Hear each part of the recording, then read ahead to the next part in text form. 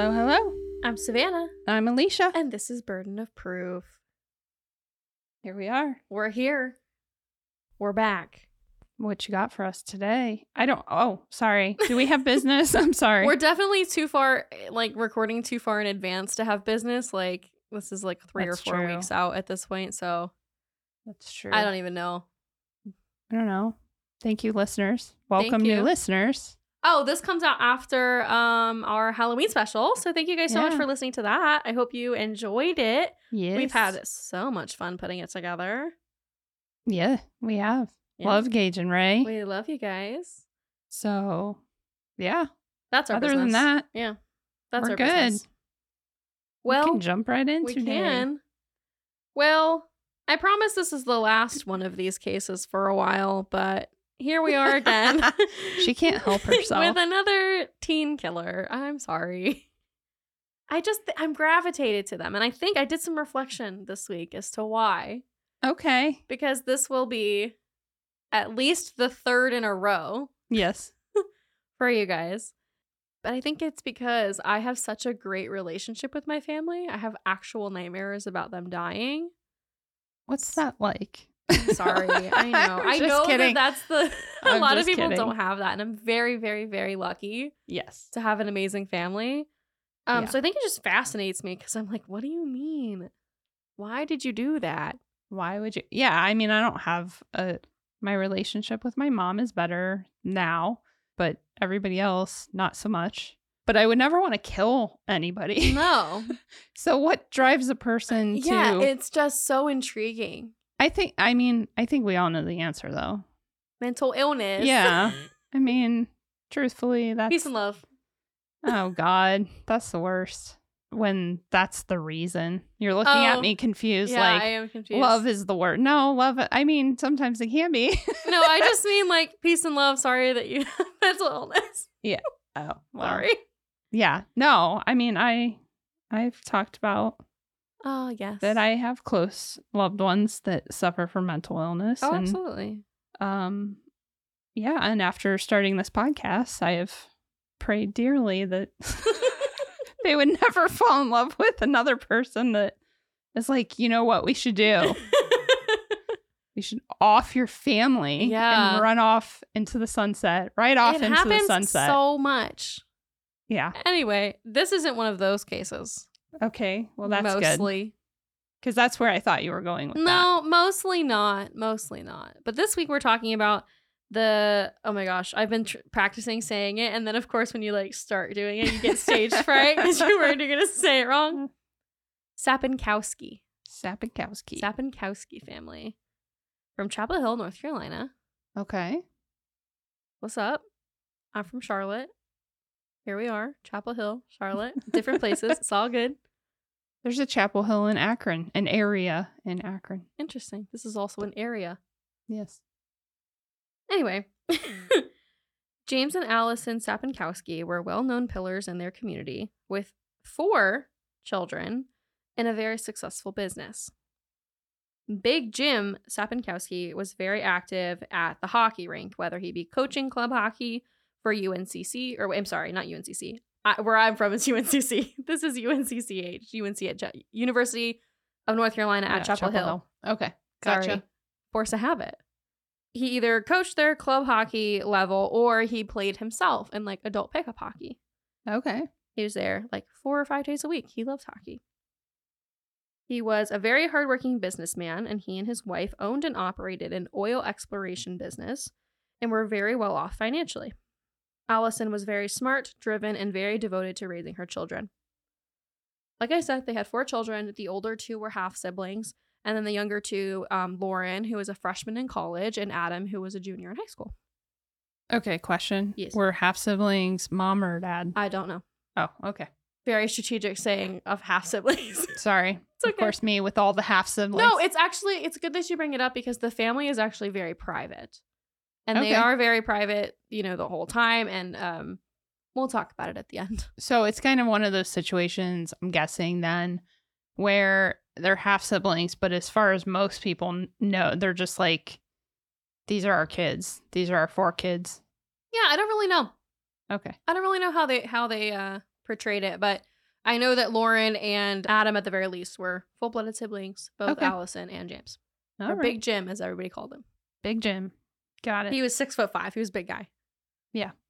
The couple, both Jim. Regular Jim. Regular Jim. We're just going to call him regular Jim now. Regular Jim and Allison were big philanthropists. And regular Jim was known for buying tickets to the hockey games, like the big hockey games, like the Hurricanes. He'd buy hundreds of tickets at a time and donate them to young kids who were interested in hockey. Oh, that's nice. Yeah. So as I mentioned, the family was doing well financially, like super well. Both Adam and his sister attended Durham Academy, which was a private school that was straight out of Gossip Girl, like sushi lunches and Thai lunches and like restaurant catered stuff. And it cost about $16,000 annually per child.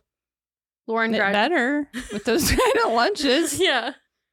Lauren graduated a year prior and she was now a freshman in college. This is all happening in the year 2002. I'm so sorry. 2005. Okay. I was born in 2002, which is why I said it's 2005.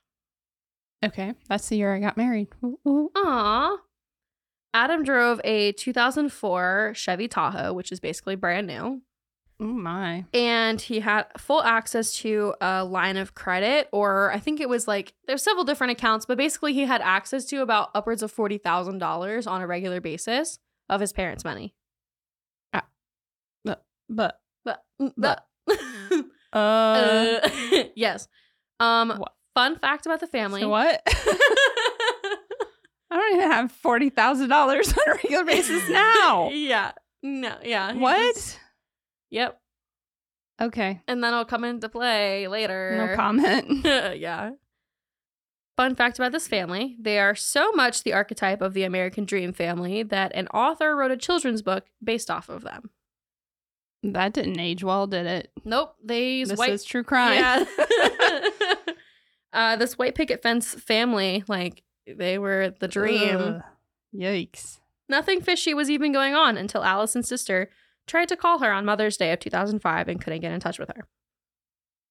She hadn't heard from her sister in over a week, and she tried to get in touch with her son Adam, who was still living in the home because obviously he was 16, and thinking, well, maybe she's just been super busy, but like, let me just make sure and I'll call Adam, and Adam didn't answer. So she decided it had been over a week to call the police and to do a wellness check. Yeah. Yep. That's smart. Yeah. The police pulled up and they found a locked home.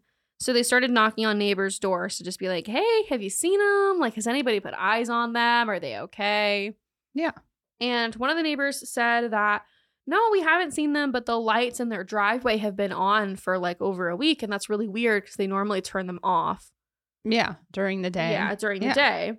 And they also said, well, we haven't seen Adam either, but his girlfriend lives in the neighborhood as well. And they give the girlfriend's name to the police. Okay. So they then drive over to Adam's girlfriend's house. And she basically says that she hasn't seen him, but that she knew he had been staying at a hotel for a couple weeks now.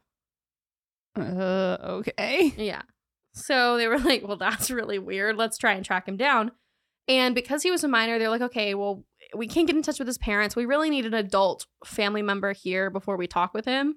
Yeah. Or we need to call a social worker. So they started by calling his oldest brother, Chris.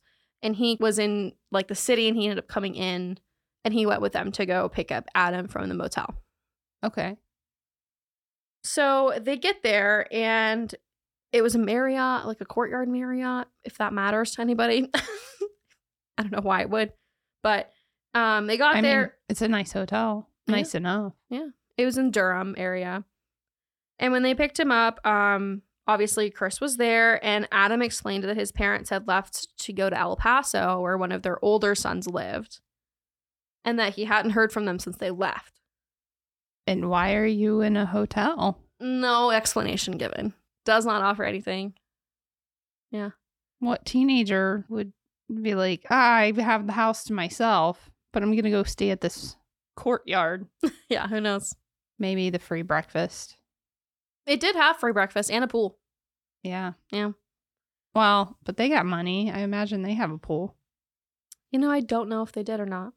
I didn't Zillow it. I mean, not that you... Yeah, I'm just... I'm speculating here. Yeah. They arrived at the home, which was like 5,600 square feet. It was a really big house.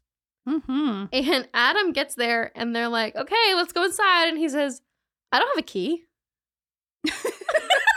You can stay at a hotel and be on your own. But no house key. But you can't be responsible for a house key?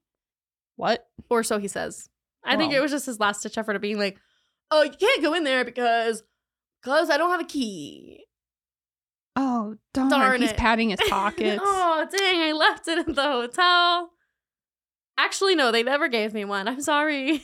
So sorry. So sorry. Yeah, wouldn't you have loved to see how the police reacted to that?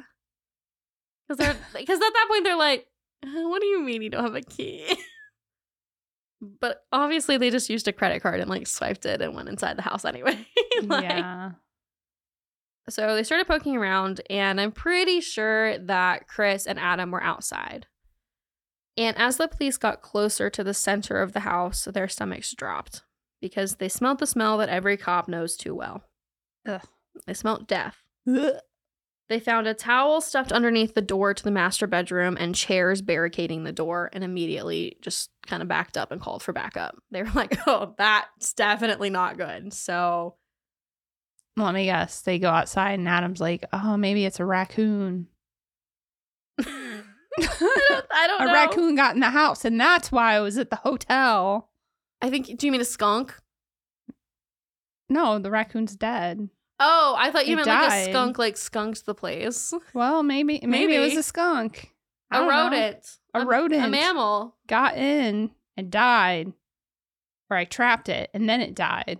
Because he had been at the hotel for days. Weeks Weeks at the hotel. Yeah, even better. Look at that. Perfect alibi. Yeah. You don't need to go check. Don't check. You don't need to check.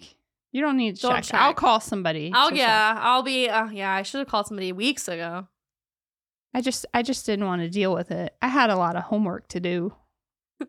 Investigators come to the scene and they take photos of the door, obviously, before they open it. Mm-hmm. And then they do start removing the chairs and towels. They open the door and they find a particularly gruesome scene. First, they see James wrapped in a blanket with a pool of blood under his head. Further into the room and into the ensuite bathroom, they find Allison, also wrapped in a blanket with blood under her body. The two had obviously been decomposing for several weeks at this point, and it must have been like a completely horrible sight. Like, I can't imagine. Ugh. They walk outside, they read Adam his rights, and he immediately confesses to the murders. Well, I mean, smart kid. What are you going to do? Yeah, they caught him keyless. You're keyless. Trying to pin it on a raccoon. He could have done that. He could have said it was the raccoon. The raccoon used a shotgun. You know, they're smart. They're resourceful. Do they have thumbs? I don't know. I've only seen them when they're rubbing their hands together. I think they have thumbs, but I don't think they're opposable. Yeah. No, they're not. Yeah. I'm sure they're not opposable. We are exhausted. Lord. Yeah. We are so tired. So bad. I'm so sorry, everyone. Yeah, anyway. So Adam, in the spring of 2005, had started to let his grades slip, like in the early winter and the spring, and everything was kind of falling apart. He and his father apparently got into several arguments about this. And it's understandable when you realize how much his parents are paying in tuition. Yeah. They hired a tutor to assist Adam in finding the right college and helping him through the application process. This sort of service ran about $2,000. In their family, Adam seemed like the odd man out. At least I think he thought he was, kind of thing. I'm speculating a little here, but for the sake of it. He was an introvert, unlike his extroverted family. He was not nearly as ambitious as the rest of his family. I don't really want to speculate about why the crime occurred, but I'm going to. Because I'm going to. Lauren was a devoted, smart, talented person. She was a passionate actress, and she mirrored her parents' ambition, hardworking, and in achieving attitudes. She's an actress. She is. She's a theater student. Oh, okay. Mm-hmm. She had all of the qualities that Adam didn't in their family, and I think that he sort of felt like the odd man out. There's no indication of his parents saying anything to him other than what he says they said. He said, she said moment. Yeah. But I'm painting a picture, people. Trying to get you to understand the environment. On April 28th, 2005, 2 days before his junior prom, Adam and his father allegedly got into another screaming fight about Adam's grades. Adam claims that his dad had threatened him with a baseball bat.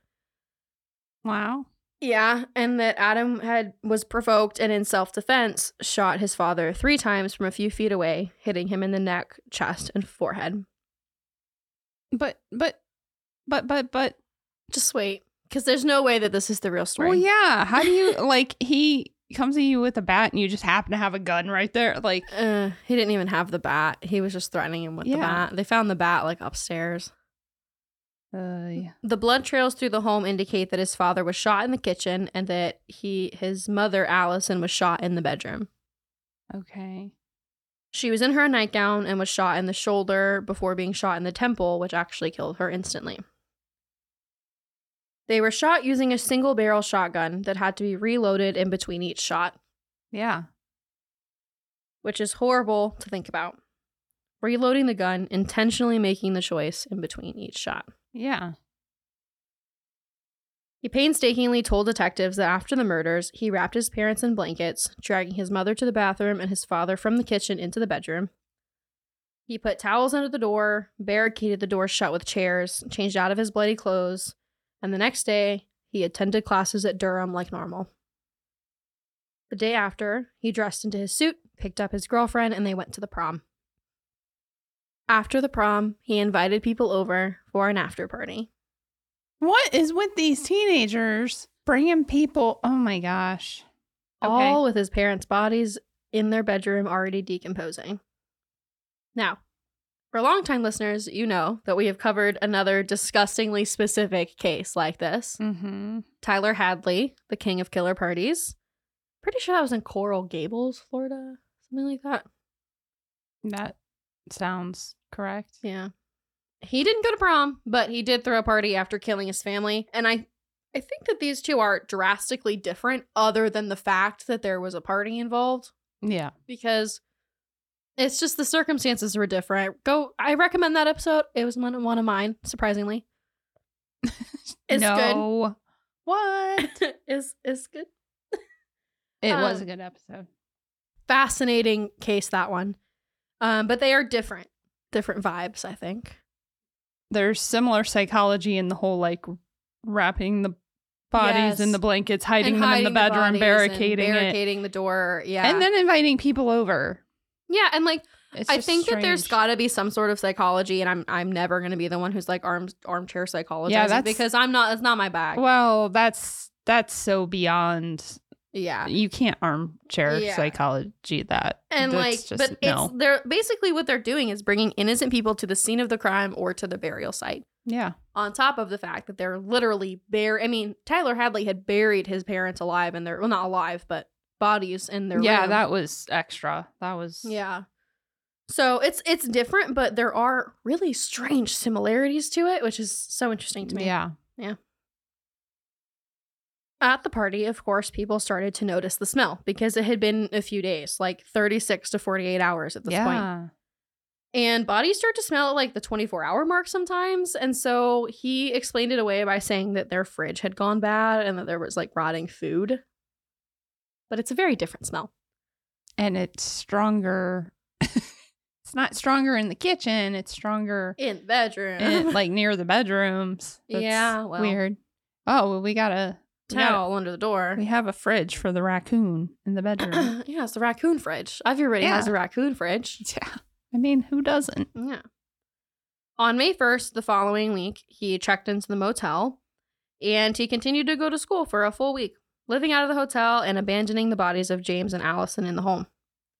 The following weekend was Mother's Day, and that's when Allison's sister tried to call her to wish her happy Mother's Day and to check in. She couldn't get a hold of her, and etc., etc. I mean, that's terrifying, but what freaked me out the most was hearing her say that she'd called her over and over again. And then I started thinking about the phone ringing in their abandoned 5600 square feet house with their bodies there. What an eerie thought. Yeah. Adam had no record or disciplinary actions at school prior. And so there were no obvious answers to the why question. I mean, he told the detectives that they got into a fight, but the escalation was insane when there had been nothing previously. Yeah. Jim just thought that Adam had been spending too much time with his girlfriend and not enough time with his studies. In another shocking discovery at the crime scene, detectives discovered a bloody report card. I mean, this case is straight up out of a freaking cop show. It's just insane. This case has so much imagery. Like, yeah, was the dad like holding the report card as they're fighting? I'm assuming. Wow. I mean, and then so I wrote this little snippet in my notes of like, I think for me, when I'm researching a case and I'm writing it down and I'm writing the narrative of it, I'm an avid reader. And so when I'm writing these things, I'm watching it in my head, and it's super humanizing and it keeps everything in perspective for me. But this case in particular just had some like really eerie moments. And the phone ringing and her sister calling her in this big house that's just completely empty. Ugh. I just felt for the family because in that moment, his parents were so lonely. They were all by themselves. It was just horrible. I sound ridiculous. I'm sorry. But well, I don't think it's ridiculous. It is very eerie. I struggle with these cases, which is why I don't mind. I mean, I enjoy sitting and listening to you tell the cases, but I don't ever have the desire to do a lot of these cases because especially when there's not like a history of mental health issues, like it sounds like that there wasn't in this case, is how does a typical teenager get so disgruntled? yeah. Like, yeah, slam your doors, rebel, don't do your homework. Yeah, I mean, I can't wait till I'm 18 and I can leave here and you just wait and see, like all that stuff. Oh, cool. Like, be mad at your parents. Everybody, like most people, even families that are relatively healthy families in good shape, it's not unusual to have sibling rivalry or for one kid to feel like, I feel like I don't fit in with my family because they're extroverted and I'm introverted. Like, that's all normal stuff that most people go through stuff like that. So it just weirds me out, and I think because we as humans want to make sense of things. Yeah, and I think it comes back to at the sentencing phase of the trial, which isn't really a trial, but we'll talk about it. Lauren says that they have a very private family and that through his actions, Adam has made it very public. And so I wonder if there was stuff happening more stuff, that we didn't know, that we can't know about. You know what I'm saying? Yeah. That would kind of not explain, but like give us more context to his escalation. Yeah. Well, I mean, it doesn't justify it, but it would explain it. And it's very easy to look at, especially a family with wealth and stuff, and go, oh, spoiled brat, like he just was so entitled. But even that just doesn't, like, is that where we are? Well, it's hard because then you hear Lauren speak and she's so eloquent in her little speech that she made at the sentencing hearing. She acknowledges that they were given everything they could to be functioning members of society and that her parents were their best friends. And yeah, you know, it's really hard to tell what was going on behind closed doors. In this case, it's just such a great example of like, you never know. Yeah. Crazy. Basically, going back to Adam's story, he said that during this argument, James threatened to hit him with a baseball bat, and that apparently this was not the first time, and that he hit Adam in the past with the same aluminum bat that they had.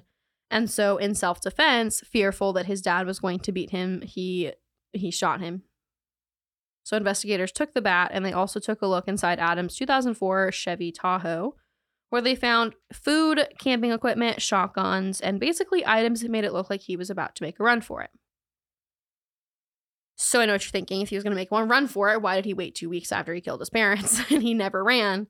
Yeah. The reality is it's because he asked his girlfriend to go with him and she said no.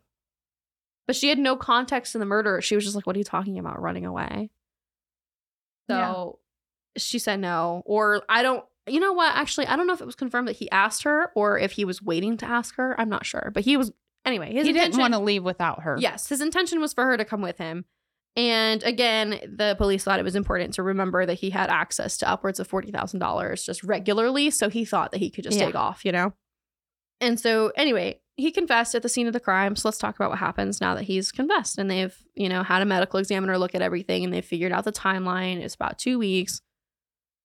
Here we are. What happens now that he's caught? The burden of proof of it all. Here we are.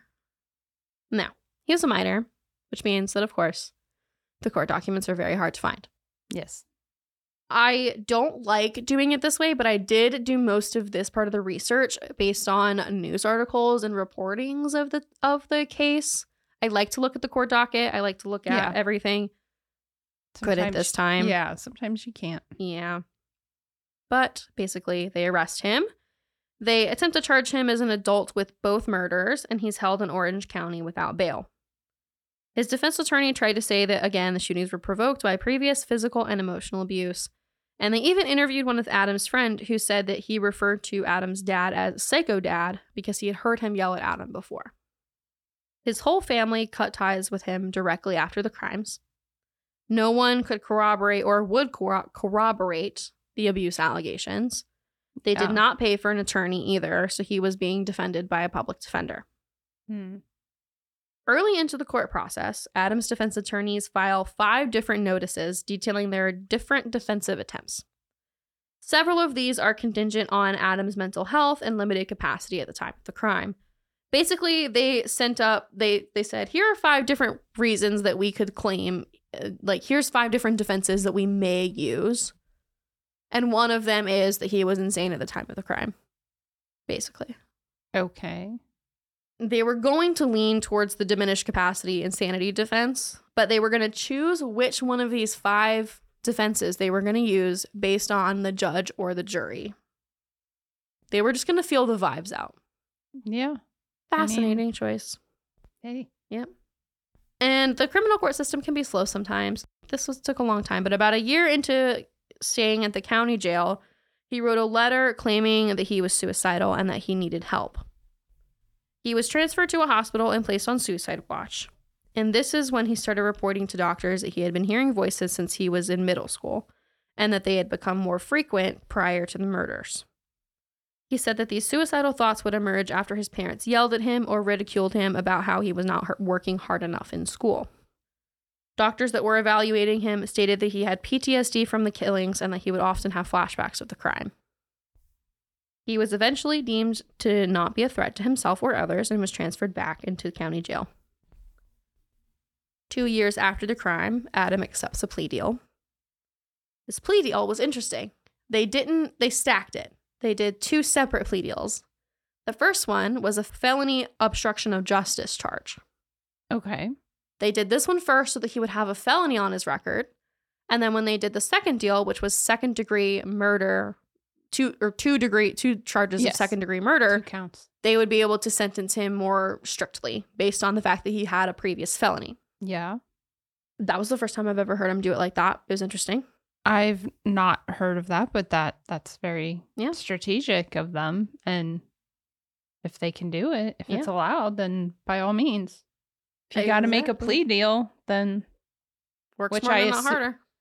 Which I assume they just did because they're like, well, he listen, admitted it. He confessed, and let's save everybody the hassle of a trial. Yeah. His family had agreed to the plea deal as well. You know, the family of the victims typically get a say. Yes. And it ensured a longer prison sentence, and he was eventually sentenced to a total of 45 years in prison. Okay. His family was at the sentencing hearing. His brother Chris, his aunt, and his sister. They all spoke. I spoke a little bit about what Lauren's statement said earlier. And so, he whispered, I'm sorry, and was bawling, crying at his sentencing hearing. But I don't really believe it because of what happens later. Oh. Da, da, da. Da, da, da. So obviously his parents' estate had several trustees of different family trusts and that sort of thing.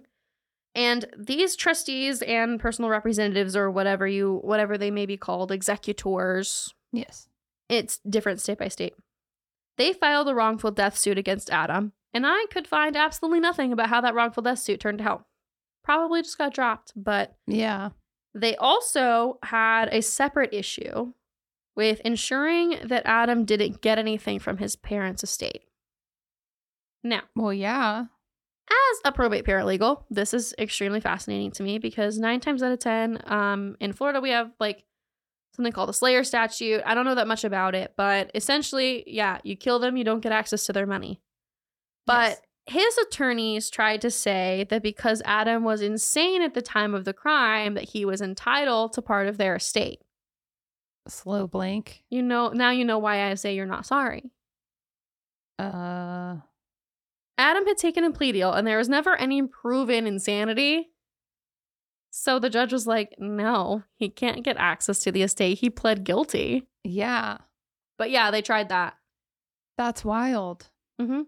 Basically saying, well, he didn't know what he was doing, so give him his money. No. Yeah. It's horrible. I don't know what to say about that.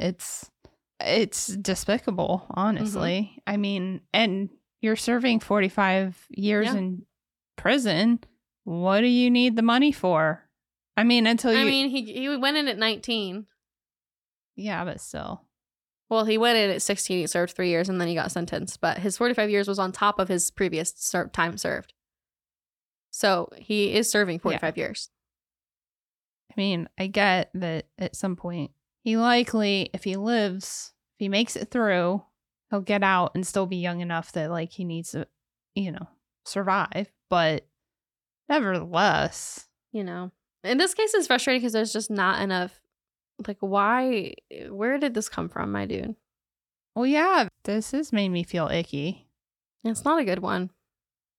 I just feel icky. Yeah, but I do feel really bad for the family. Of course, I always feel bad for the victims and the family. And it's crazy to me. Like, well, it's one of those things. Like, I suppose we can't. Forms of abuse are such a weird thing. Because I'm sure that anybody who's been around it or been victim of an abuser can tell you stories of abusers keeping their shit together in front of everyone else. And it's only when they're alone with the victim that they act out or that they lash out. So on one hand, I don't want to sit there and say, oh, it's totally not possible because the family said so. It's possible, but I don't know. That's crazy. It's tricky. And I think this is one of those things where we'll just never know. Yeah. Well, that's all. I guess that's all I'm trying to say is that it's all about perspective and who saw what and you just not everybody knows everything. You can never, there's probably not a single person in the family or outside of the family that knows the whole story. I externally process and so I'm just like going back and forth in my head as you're telling the story through all the different scenarios of like, well, maybe the friend was right, but maybe the family's right, but maybe, and I really don't want to jump to any conclusions, and I'm not trying to victim shame or like even shame Adam. It's very confusing. Like obviously the kid, he has PTSD from committing this act. Yeah. So say his doctors. So. But he reloaded that shotgun every time. But yeah. And so it was clearly deliberated. It's just such a tricky situation. Yeah. Well, I hope the best for their family and the children. And I hope that they're doing well because it sounded like they were there for each other during that time. And I can't say I blame them. I would definitely not be talking to the person who killed my parents. Oh, no. So I'm sure that people were like, I can't believe they turned their back on their brother. I can, and I don't blame them. I think that's the right thing to do. Families turn their backs on each other for far less. Yes, exactly. All the time. I don't think there's anything wrong with them. Even if, honestly, even if the dad like did have some problems with being borderline or abusive, I don't think it's crazy for other family members to be like, did you need to kill him? Like, that's extreme. This was not a very satisfying case, but you did a good job. Thank you. And most of all, I'm sorry for the raccoon that we brought into this. This poor raccoon. Sorry, raccoon. Sorry, raccoon. Or wait, are we sorry to the people? That's my bad. I'm sorry. I don't know. I'm just sorry about the raccoon in a lot of ways. I feel really bad for like shaming raccoons, putting a bad name on raccoons. I mean, they are little bandits. Hey, they're just trying to make a living, feed their kids. Trying to feed themselves with their little hands. Rubbing their hands before they eat. Well. Anyway, if you haven't already left, stay tuned. I'll probably throw in some of the extra long bloopers that we will definitely get out of this case. This case, like, we laughed too much, so definitely. I'll put it in. Put some bloopers in. I'll put them in after the credits. Yeah, and if you made it roll. If you made it all the way to the end of the episode, please leave us a little crown emoji because prom. Yeah. Maybe it should be a raccoon. Maybe it should be a raccoon. Yeah, I like the raccoon better. Yeah, leave us a raccoon. Leave us a raccoon. With a crown. Yeah, you get bonus points if he has a crown. If he has a crown on. Yeah. If you find an emoji of that. There's no emoji, but if you put the raccoon and then the crown emoji, I will accept. Yes. All right. Sounds good. Well, good job. Thanks for listening, everyone. Thanks. We'll talk to you next week. Till next time. Bye. Bye. Thanks for listening, guys. Find us on Instagram and TikTok at Burden of Proof Pod and email us at burdenofproofpod@gmail.com.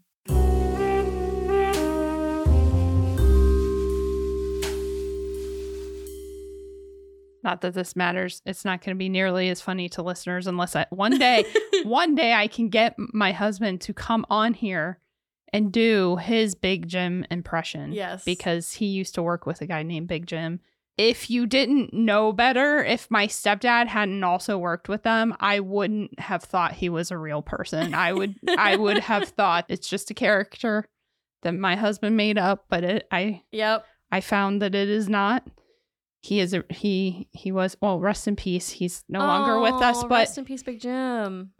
Yeah, his whole stance, he was big. He was like over 6'5". I think he was like 6'7" or something. Oh gosh, that's large. And and the things that he would say, like he told Matt one time, "I wish I was as young as you." And Matt's like, "Okay, yeah, what? Why is that?" And he said, "So I could think of the dumb shit that you think of." Anyway, I love that. Sorry. So hearing Big Jim, I can't help but think of our Big Jim. Big Jim. Oh, rest in peace. My uncle, his name is Jim, but he goes by Big Slim. Nice. Actually, I think it's just Slim, so this isn't actually relevant at all. Other than he's also tall and named Jim. Sorry, Uncle Jim.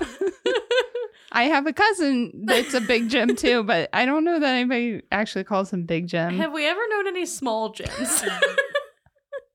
Regular Jim was I had written Big Jim. Regular Jim. And this has gotten out of hand. I'm so sorry.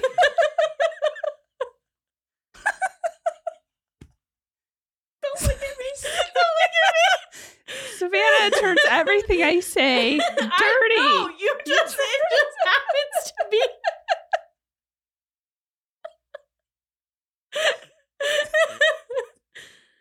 Oh Lord, don't listen to anybody. Don't listen to us. We're so dumb, okay?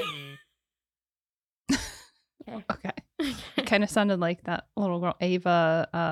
I love her. You know who I'm talking about? Yeah. Freaking bats. Mom, get my nuts. Do you That's my favorite one ever. I was gonna ask Mom, get my nuts. I was gonna ask if you follow her on TikTok. You know, she's TikTok famous, like now. Yeah. I love her. I don't follow her closely anymore now that she's older. She's still funny. Oh, but she's hilarious. Yeah, but her vines and stuff from So when she was good. little. Oh my god! Smell but like beef. that nuts one. I smell like beef. The other day, somebody commented and told her, "Oh, your mom must be scripting this." She said, "You think that my mother could come up with all of this? I talk so fast." Yeah, no, nobody's making that up for her. There are kids that you can tell it's scripted, but with her, Yeah. I always believed. No, she's an awesome weirdo. Mom, get my nuts. Mom, get my nuts. Get my nuts. Anyway, back to murder. And my other favorite is, I'm 16. I'm a grandmother. That one was great too. That's how I feel. I feel so, yeah. Okay, sorry, folks. All right, well, we're going to talk about the sad. Rough ride today. If we have any new listeners, they clicked out. It is not always like this, I promise. This is definitely... This is a lot today. This is the worst of us, I think. Or the best. Depends on who you ask.